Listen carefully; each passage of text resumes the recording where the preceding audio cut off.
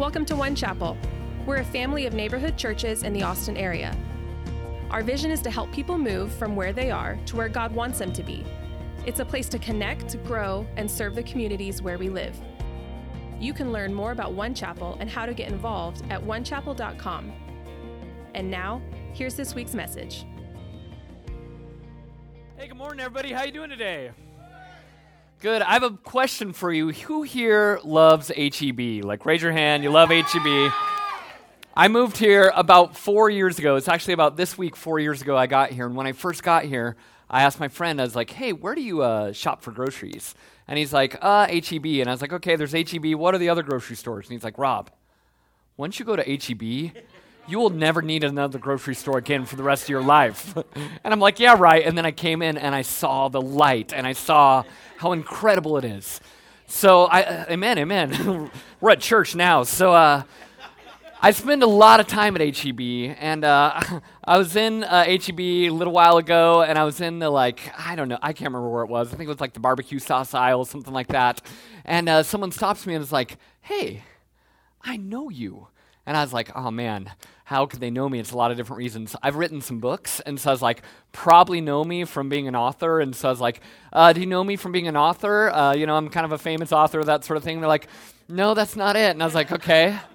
And so I was like, well, I'm a speaker. I do a lot of speaking. I speak at the different One Chapel campuses, and so maybe you know me as a speaker. Do you know me as a speaker? And they're like, that's not it either. And then I was like, well, I've got kids. I've got 4 daughters. Maybe you know me from my different kids, from my daughters. The guy's like, no. And he's like, wait, I know who you are. And I was like, yeah. And he's like, you're the One Chapel coffee mug guy. And so I've done all these things in my life, but on my tombstone it'll probably say One Chapel coffee mug guy, so I'll take it. I'm excited. This is the last week. Everybody say last week.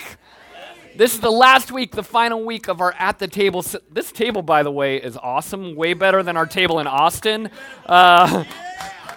We have gluten-free bread and Welch's grape juice here, and so I really like the Kyle table. It's great. But this is the last week of our At the Table series, and so I'm excited for this.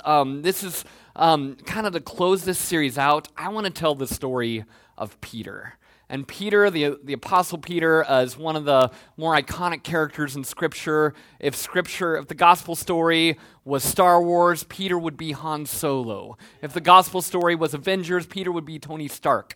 If the gospel story was This Is Us, Peter would be Jack Pearson. If the gospel story was history, Peter would be Alexander Hamilton. I know it's a little pop culture-y, but I want you to understand that understanding Peter is a significant part of understanding our story. And I don't know where your story of faith is, where your story of Jesus is. Some of you may have been a Christian for a long time. I'm really here. I'm faithful. Some of you may be like, you know what, this is new to me. I'm just figuring this thing out. Some of you may have walked in thinking you were at Lion King, and you're just like, I'll stay for church, whatever. I don't know where you are in your Christian story, but I know to understand your own faith journey, Peter is a key part of that story, because Peter is a complicated story that I think every Christian eventually goes to. I think every Christian eventually goes through a journey similar to what Peter went through. And so I'm going to unpack this story today, and before kind of working on this, being at the Table series, I never heard a series or a sermon that kind of went all the way through Peter's life, but I'm going to do that. I'm a screenwriter, and so if I was writing a screenplay about Peter's life, this is the story that I would tell, and I'm going to tell it to you in 5 acts. Shakespeare wrote in 5 acts, and so I think to understand this story, we can do it in 5 acts. And I want to invite you as well. We have message notes today, and so if you didn't get message notes, make sure you get some, because I'm going to have you there's going to be fill-in-the-blank questions that I give you the answers to, and then there's going to be some fill-in-the-blanks that only you know the answers to. So I want you to invite you to kind of go along this journey with me. And so it starts in the first step is Act 1. Everyone say Act 1. Act 1 is Peter answered the call. Peter answered the call. This is kind of the very beginning, the first mention of Peter in Scripture as we get to know him and know his story. And this story starts in Luke 5, and Luke 5 says this. When he had finished speaking, Peter said to Simon, "Put into deep water and let down the nets for a catch." Simon answers, "Master, we've worked hard all night and we haven't caught anything, but because you say so, I will let down the nets." When they had done so, they caught such a large number of fish that their nets began to break. So they signaled their partners to the other boat to come and help them, and they came and filled both boats so full that they began to sink. When Simon Peter saw this, he fell to his knees, and he said, "Go away from me, Lord, I'm a sinful man." For he and his companions were astonished at the fish they had taken, and so were James and John, the sons of Zebedee, Simon's partners. Then Jesus said to Simon, "Do not be afraid, for now on you will fish for people." So they pulled up their boats on shore, left everything, and followed him. So there was this moment that was the call for Peter, and this moment actually happened where something broke open in Peter's life. And I think for most of us who call ourselves Christians, there's this kind of, in screenwriting, we call it the inciting incident, that kind of first step, that call, that moment where it's like, okay, this is me before and this is me after. And a lot of times, something breaks open in your life, or maybe it's just a church service, or a camp, or a Sunday school, or maybe it's just you're walking on the road one day, or maybe it was a conversation with a friend, but there's some moment where you're like, you know what? I am going to accept the call. I'm going to step into the call that Jesus has for me. A lot of our kids right now, my daughter as well, is out at TAG summer camp. And last night and the night before, many kids are coming to summer camp, and they're coming in one way, and they're kind of having a moment with Jesus where they're like, okay, this is a thing for my parents, but I'm actually going to make it a thing for me. I'm going to make it a thing where it's my decision, my choice. I'm in charge of my life, and I'm going to follow Jesus and lay my life down to him. And so this is kind of the big idea that happens with Peter. And so I want you to think about this moment for you. If you ever had that moment where you said, you know what, I'm a Christian now. When was that moment in your life? When was that moment that you answered the call? So this is a fill in the blank that only you know, and the fill in the blank is I answered the call when, and kind of write that moment down. Take a moment, think about it. And so I want you to think back to that moment of when you answered the call. And then the next question I want to ask is, how did you think being a Christian was going to change your life? What did you think was going to be kind of the byproduct of being a Christian? I wonder about it with Peter, because Peter had Jesus, and what does Jesus say to him? He says, I'm going to make you a fisher of men. And I wonder if Peter thought, wow, that means like this powerful guy who's so powerful, he controls fish in the ocean. He's like Aquaman. This guy is incredible. He's so powerful that I'm going to follow him, and I'm going to have that same sort of power. I'm going to be a fisher of men. Like Peter was thinking like he ruled over the fish, and so maybe the same way he rules over the fish, I'm going to rule over men in that same way. I'm going to be powerful. I'm going to be a general. I'm going to be important. That's what following Jesus means. I wonder if that's what Peter thought. I remember for me, I was 7 years old. It was 1985 when all the Stranger Kid things were like, or all the Stranger Things kids were like fighting aliens. In 1985, what I was doing was I was following Jesus. I kind of was 7 years old, and I said, you know what? I accept Jesus into my life, and I'm going to follow him. And I was a radical 7-year-old for Jesus, like absolutely radical. I would go, and I remember these moments. Actually, my mom is here today, and she can verify these stories. When I was 7 years old, I read the Bible, and I took it to heart. I took it to mean what it said.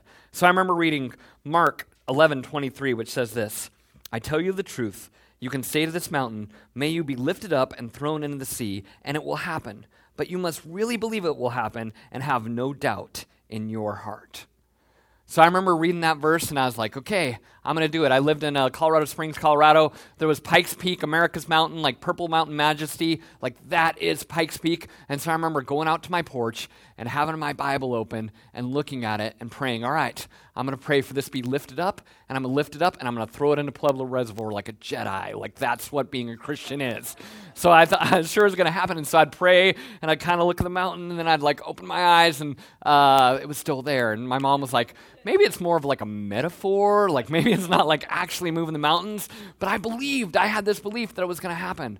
I also remember reading 1 Corinthians 15:51, which says, behold, I tell you a mystery, we will not sleep, but we will all be changed in a moment, in the twinkling of an eye, at the last trumpet. For the trumpet will sound, and the dead will be raised imperishable, and we will be changed.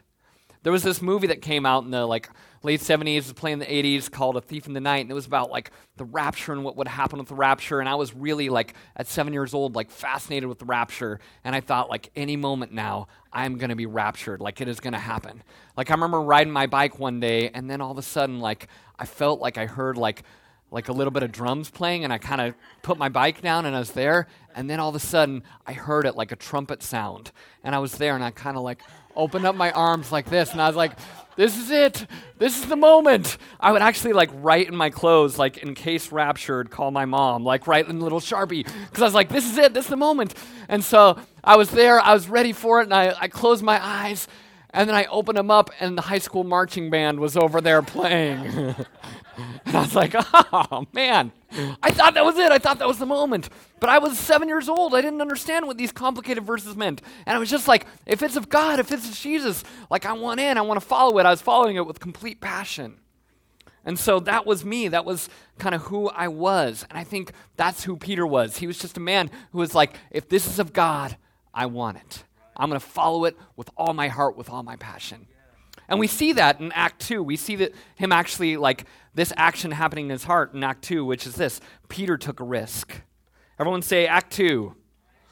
Act 2, Peter took a risk. The truth is, Peter took a lot of risks. But there's one that's more iconic and transcendent than any other. And that is when Jesus walks on water. It starts in Matthew 14, verse 22. It says this. Immediately, Jesus made the disciples get into the boat and go on ahead of them to the other side. Well, he dismissed the crowd, and after he dismissed them, he went to a mountainside by himself to pray. Later that night, he was there alone, and the boat was already a considerable distance from the land, buffeted by the waves because the wind was against it. Shortly before dawn, Jesus went out to them, walking on the lake. When the disciples saw him walking on the lake, they were terrified. "It's a ghost," they said, and cried out in fear. But Jesus immediately said to them, "Take courage, it is I. Do not be afraid." "Lord, if it's you," Peter replied, "tell me to come to you on the water." "Come," he said. Then Peter got out of the boat, walked on the water, and came towards Jesus. Pretty amazing. Peter's the only person in human history who we know of that has actually walked on water. But when he saw the wind and waves, he began to sink, cried out, "Lord, save me." And so Jesus kind of scolds him in the next few verses and says, you're taking your eyes off me, Peter. You're looking at the wind and waves. And we kind of realize, like, okay, Peter took a risk, failed a little bit, but at least Peter took that risk. We love people who are zealous enough and bold enough to take a risk and fail. And that's who Peter is. And we love, as Americans especially, we love this story of the people who are like, you know what, I'm going to be a trailblazers. We love the idea of taking a risk and failing. There's a few quotes that really come to mind with this idea. The greatest basketball player of all time said this: "I've missed more than 9,000 shots in my career. I've lost almost 300 games 26 times. I've been trusted to take the game-winning shot and missed. I failed over and over and over again in my life, and that is why I succeed." It's Michael Jordan. The great Thomas Edison said, "Many of life's failures are people who did not realize how close they were to success when they gave up." Thomas Edison. And then the great theologian said this: "Failures, repeated failures, are fingerposts on the road to achievement. One fails forward toward success." C.S. Lewis said that. So as Christians, and even just as Americans, as people, as human beings, we love the kind of bold risk takers who will go out, who will step out and do something bold and brave, even if it doesn't go well. And I was certainly I kind of talked about being that zealous kid, and that was me. I was the risk taker. I was bold and brave, even sometimes maybe when I shouldn't have been. Like I told the story about when I was 7 years old. When I was 8 years old, we took a whole family trip to Disneyland. So me, all my family, we go to Disneyland. There's this long line. We're waiting for a ride. And so I thought, I was kind of at the beginning of the line, and I told Mom and Dad, like, "Hey, I'm going to go to the bathroom real quick while we're still in line." I was like, "I'll just catch up to you guys in a moment." And like, these lines move pretty quick. I was like, "Mom, Dad, I'm 8 years old. I think I'm responsible enough to take care of myself." And so I went to the bathroom, and then I came back, and when I came back, it was this huge long line, and I saw my parents nowhere. So I got to the kind of end of the ride, and I kind of waited for them, and I waited for 5 minutes, for 10 minutes, for 15 minutes, and I was like, well, they're never coming back. And so I was like, well, I got to do something. I got I'm old enough, I can take my life in my old hands. What should I do? And so I came up with an idea. Of how to handle this situation as an 8-year-old. And I said, you know what I'm going to do? I'm going to walk back to the hotel. So I got on the little tram and then took the little golf cart and took another tram and went and kind of like got dropped off, and I walked out of the Disneyland gates, and I'm kind of now like little 8-year-old on the streets of LA and just kind of like walking around like, okay, I remember how to get to the hotel. I start walking for like a half hour, 45 minutes, and then pretty soon I'm like, I have no idea how to get to this hotel. Like, I have no idea where I am. I'm in LA. Like, what is happening to me? Like, I am totally lost. And so now I'm like, my zeal is going away. And I'm starting to get really terrified. I was like, well, this is how it happens. Like, I'm going to be a homeless guy now who lives in LA. And like, that dude right there probably got lost at Disneyland. Like, that's probably a story. That's what happened to that guy. Give me a cardboard box and a Sharpie. Like, that's my life now. I was 8, I didn't understand how the world worked. So I was there, and then finally I kind of figured out my way back to Disneyland and kind of made it back to the parking lot, and by now I kind of stepped in the parking lot, and then I just remember just breaking down crying. I'm just crying in the middle of that parking lot. A security guard comes and like finds me, and he says, "Hey son, are you lost?" And I was like, "Maybe." And he's like, "Come with me." And so he took me to like the lost kids section of Disneyland. If you've ever seen like Toy Story and like all the toys that were under the bed that are kind of like misfit toys, that sort of stuff, that's what the Lost Kids section of Disneyland's like. I walked up to one kid, I was like, "How you doing?" He's like, "I like fire." And I was like, "Oh, all right, man, that's great." And so I was like, you know what, I'm gonna stand over here. So finally I was there in the Lost Kids section of Disneyland. My parents come and they hug me, and I was like, "I'll never do that again. I'll never leave you again, Mom and Dad." And it was just like this moment for me, and it was like, you know what, we love how brave you are, but son, you've got to be more careful. They scolded me just like Jesus scolded Peter, like, "You've got to do better, son." And so I remember that moment, but that was, I think there's something like, you hear that story, and part of you is like, what are you doing? But part of that story is like, wow, that kid, bravery, fearless, that sort of thing. We love bravery and fearlessness in someone. But sometimes the bravery can lead to more complications. And for Peter, it was this in Act 3. Act 3 of Peter's story is Peter became disillusioned. At the Last Supper, we've been talking about the Last Supper a bunch in this series. We talked about the Last Supper on Easter Sunday. And at the Last Supper, when Jesus was there with all of his disciples, do you know what Jesus told Peter? He said, "You're going to disown me. You're going to deny me 3 times before tonight ends." And Peter thought, there is no way that will ever happen. You picked the wrong disciple, not me, not Peter, not happening. And so Peter thought that so strongly that the next part of the story is actually they go to the garden to pray, and they go and they pray, and then later that night as they're praying, Jesus tells them, you got to pray, you got to press through, you got to stay strong. But later that night what happens is they're there, and all of a sudden these guards start coming up over the hill, and they see them, guards carrying torches, and right there in the front is Judas. And so all the disciples are completely terrified. They're completely afraid. And I wonder if Peter, in this moment, watching all the disciples so terrified, Jesus thought, I would deny him?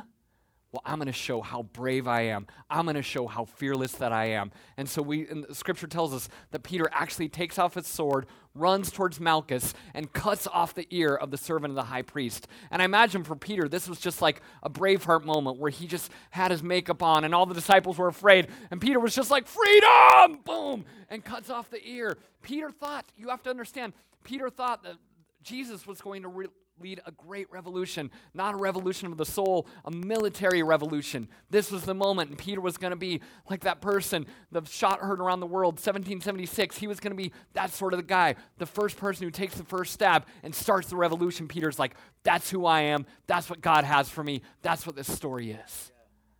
But Jesus said, no, you're wrong, Peter.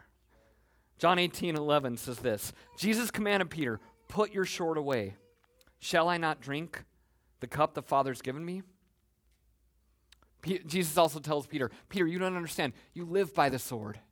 You die by the sword. And so Peter takes this next risk, just like walking out of the boat. He takes another risk, but this risk, things completely fall apart. And he watched Jesus be dragged away.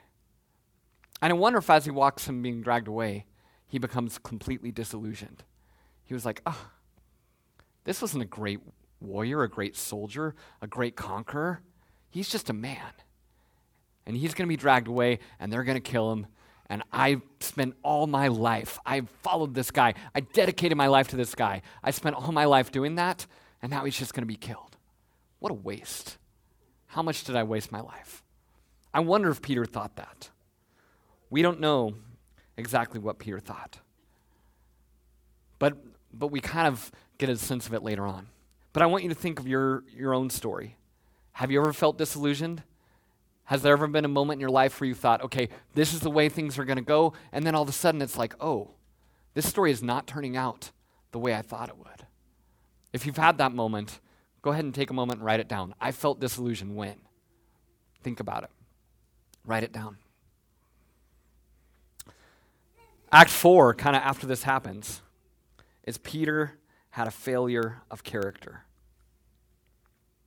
Peter had a failure of character. Luke, so we know Peter denies him, Jesus gets dragged away, and then Luke 22 says this. Then, seizing him, they led him away and took him into the house of the high priest. Peter followed at a distance. And when some there had kindled a fire in the middle of the courtyard and sat down together, Peter sat down with them. A servant girl saw him seated there in the firelight. She looked closely at him and said, "This man was with him," but he denied it. "Woman, I do not know him," he said. A little later, someone else saw him. "You're also one of them." "Man, I am not," Peter replied. About an hour later, another asserted, "Certainly, this fellow was with him, for he is a Galilean." Peter replied, "Man, I don't know what you're talking about." Just as he was speaking, the rooster crowed. The Lord turned and looked straight at Peter. Then Peter remembered the word the Lord had spoken to him. "Before the rooster crows today, you will disown me 3 times. And what does Peter do? He went outside and wept bitterly. I think if you were thinking of all the disciples and you kind of lined them all up and you said, who would be the most likely to disown Peter? You would say, or not Peter. Who would be the most likely to disown Jesus? You would say, it's not Peter. It's not going to be Peter. Maybe it would be Judas. Maybe it would be Thomas. That guy doubts everything. Maybe it'd be Thaddeus. That guy never talks. We don't even know what he's thinking. Maybe it'd be Philip. Maybe it'd be James. Maybe it'd be John. But the last person we would ever think would disown him is Peter. Peter is the one who's fearless. Peter is the one who's most passionate. He would not be the one who fails Jesus. He will not be the one who disowns Jesus. And I think what's so powerful about this story is Peter has a complete failure of character. This failure goes against everything that he says, everything that he believes, everything that he's been talking about for the years and years of Jesus. Have you ever had a failure of character? Have you ever done something that is completely antithetical to who you are? Or maybe this. Have you ever had someone in your life who's had a failure of character? Someone who you thought, I see them, they're one way. And then they do something that completely violates that. And you're like, this person is not who I thought it was. Have you ever had that happen? I have. And it rips you away. But I think these failures of character, these complete breakdowns of who you are, they don't happen out of nowhere. There's a pattern that goes. And it starts with this. It starts with hope from the call. Hope from the call. Then we get zealous. Then there's disillusionment when things don't turn out like we want it to. And then finally, there's a failure of character. And so I want to say this to you this morning, One Chapel Kyle. If you're feeling disillusioned about something, that's poison in your heart and your soul. And if that disillusion's there, I promise you, if you don't deal with it, one day it's going to lead you to fail in a way that you thought was never possible. And so when you feel that disillusionment creeping in, when you thought, I thought life with God was going to turn out like this. I thought life with my family is going to turn out like this. I thought life with my career was going to turn out like this. And then all of a sudden, those expectations aren't met, and things start to pull apart and unravel, and that disillusionment comes in like, maybe this is all fake. Maybe this is not what I thought it was. Maybe everyone around me is kind of a hypocrite. When that bitterness and disillusionment takes control of you, eventually you're going to be the one who does something that was like, wow, I never would have thought that was possible. Peter from the boat, the early Peter who fell in love with Jesus there, if Peter from the boat could have saw Peter deny Jesus 3 times, he would have looked at himself and said, what are you doing? How's that possible? How could you deny him? How did that happen? And the reason that happens is because he had this picture of how things were supposed to turn out. He had this picture of the way that he wanted it to be, and eventually it didn't turn out that way. He became disillusioned. And then he completely denied Jesus, even though Jesus said he would. That's the story of Peter. But that's not the final chapter of the story of Peter. That's the good news. But I want you to take a moment, and this is just you and God. And if you want to be honest with yourself, you don't have to share these notes with anyone. This is just you tracking your own story. But you can write down, I failed when, and kind of write that moment down.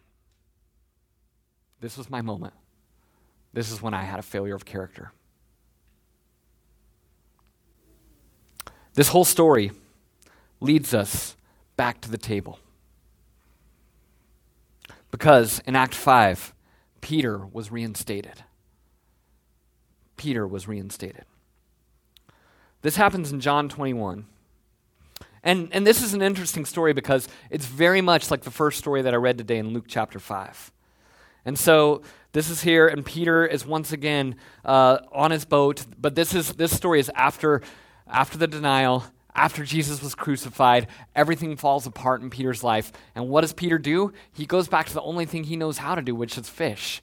I can imagine him on that boat, which I thought I was going to be this great leader, this great person next to Jesus' side, and now here I am fishing, just like my dad did, my dad before him, and that's all my life is going to be.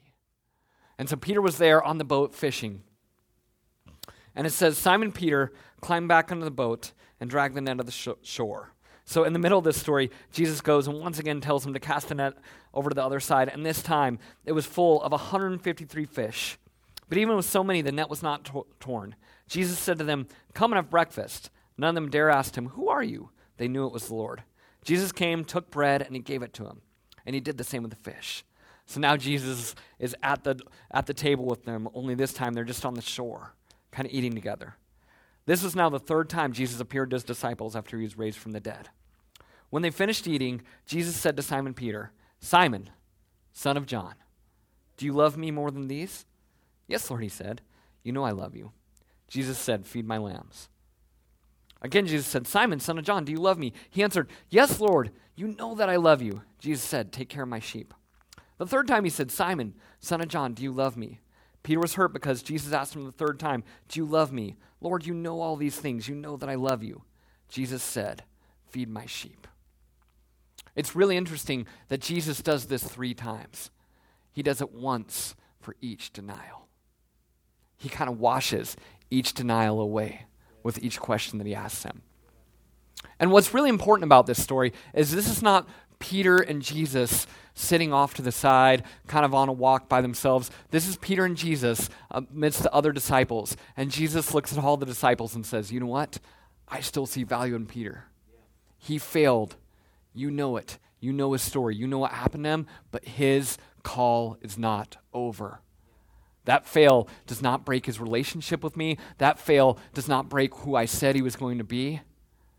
That is what the gospel story is Peter, you can recover from this. And I promised you, on this rock, I will build my church. And Peter, that is still the case for you and for your story. And that's what this reinstatement of Peter is all about. And that's part of the reason why I think it's so important for us to do things publicly as Christians. That's part of the reason why we're going to go down to Zilker Park and people are going to be baptized, actually in the most public place that any baptism I've ever been to, which is in Zilker Park, like with the hippies and the dogs and like all the things. Like, I love it there. It's my place, man. And so that, like, in the midst of that, people are going to be, and it's like, do you love Jesus? And it's like, yeah, last year it was like, we were down there in the midst of Zilker Park and people were saying, I love Jesus. And people were on the shore and they're like, that is so cool. And they're cheering for him and giving high fives and raising a beer like, Jesus. And like, they didn't know what was happening. They're just like, this is great. Like, my dog's name is Jesus. This is awesome, man. They didn't know, but they loved that passion. They loved that enthusiasm. And there's something that happens when we publicly declare, okay, I'm going to follow you. It's not this private thing. It's not this secret thing in our life. It's public. It's out in the open. And Peter failed publicly, and for a lot of you, if you've ever failed, I know I've failed in my life, and that failure sometimes has been public. Sometimes people have known, and they've whispered about it. Did you know what he did? Do you know what she did? Do you know what happened in their marriage? It's a public thing. And so that shame can be public. But what the gospel story is redemption is also public. Restoration is also public. It's also like God is in the middle of your failures, and he can take broken things and he can restore them and he can make them new. That is what this story is about. That is what this table is about. And so I know for some of you it's like, okay, I believe this or I want to believe this. And maybe for some of you, you feel really close to God right now. Maybe you feel distant to him. But I want you to think about this. Think about the time you felt closest to God. Think about it in your life. And even if you've never accepted God as part of your life, think about the time where it's like, okay, the idea of God or the possibility of God, when was that felt closest? And I want you to write that down. I felt closest to God when? And fill in the blank. And for some of you, if you feel distant from God, sometimes it's just little steps. I liked what David said of just that little step and that little lean that can make a difference. Because a lot of times we want to do it all at once. I remember I was in high school and I was kind of this zealous 8th grader like Jesus, but then in high school I became more of the like rebellious pastor kid, and my youth pastor was named Chris Hodges, and he's one of our overseers now at One Chapel, but he was my youth pastor at New Life then, and he was there, and I was kind of getting into trouble, and I remember him pulling me aside, and he's like, Rob, you keep making like all these crazy decisions. I was like, I know, I'm crazy, I can't help it. He's like, Rob, you can do better, and I was like, I don't know, and he's like, Rob, can you go 1 year without sinning? How about you do this? Take your junior year and just don't sin. Take that whole year and go without sinning. And I said, Chris, there's no way I can go 1 year without sinning. It's like, okay, can you go 1 month without sinning? 1 month with just kind of following Jesus and stepping into this 1 month. And I was like, I'm human. I don't think it's possible. He's like, okay. Can you go 1 day without sinning? 1 full day, all the way through, wake up in the morning, sundown, can you go 1 day without sinning? I was like, I don't know. He's like, okay, can you go 1 hour without sinning? And I was like, maybe, I have crazy thoughts, I don't know. He's like, okay, Rob, can you go 1 minute without sinning? And I was like, I don't know. He said, Rob, can you go 1 second without sinning? Just 1 second, can you do that? And I was like, Chris, yes, I can go 1 second without sinning. He said, well then, Rob, you live life by the second. And it changed my perspective. It was just like sometimes I take on my whole life and I'm like, I don't know if I'm going to do this following Jesus thing right. I don't know if this disillusionment's going to come back. I don't know if this fear is going to come back. I don't know if this failure is going to come back. I don't know. Don't take it all on. That's not what God has for you. It's just second by second, moment by moment. Like, okay, I'm stepping into this thing. I'm following Jesus. That's what this story's about. So I want to actually invite the band to come on up here. We're going to close out today. And this is the end of the table series. But I think I'm speaking to everyone today, but I think I'm speaking to a particular group of people here who it was like, you know, I've felt my heart, I felt my thoughts, I felt my life drifting from Jesus, drifting from my call, drifting from my faith. Or maybe it's just that story of Peter and being passionate. I had that passion early on, but now I don't know if I have that passion like I used to. I want to invite you this morning to say, listen, if you feel distant from God, that distance is not something God has created. That distance is something that you're feeling in your own heart and your own life and your own soul. And you can close that distance to say, by just saying, okay, God, here I am. I want to follow you again. I want to walk closer to you again. So in just a moment here, we're going to take communion together as a church family, and we invite everyone here, whether you call One Chapel your church home or not, you are invited to the table. You're invited to take communion.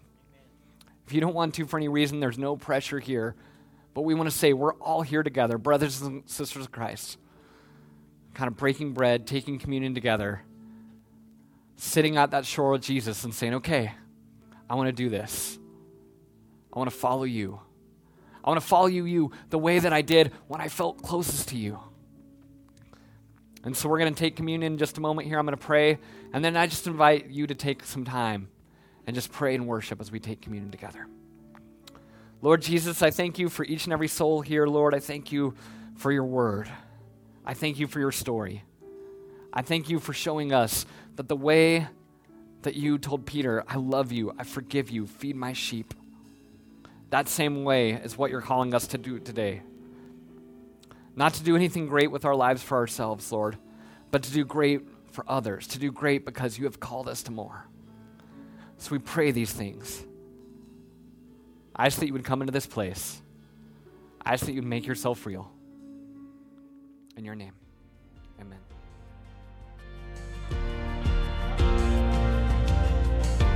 Thanks for joining us today. If God is doing something in your life or you're looking for ways to get connected, you can learn about groups, teams, and more at onechapel.com/welcome. You can subscribe to future messages from One Chapel on your favorite podcast player. And of course, you're always invited to services every Sunday morning at 9:30 and 11:30. See you next time.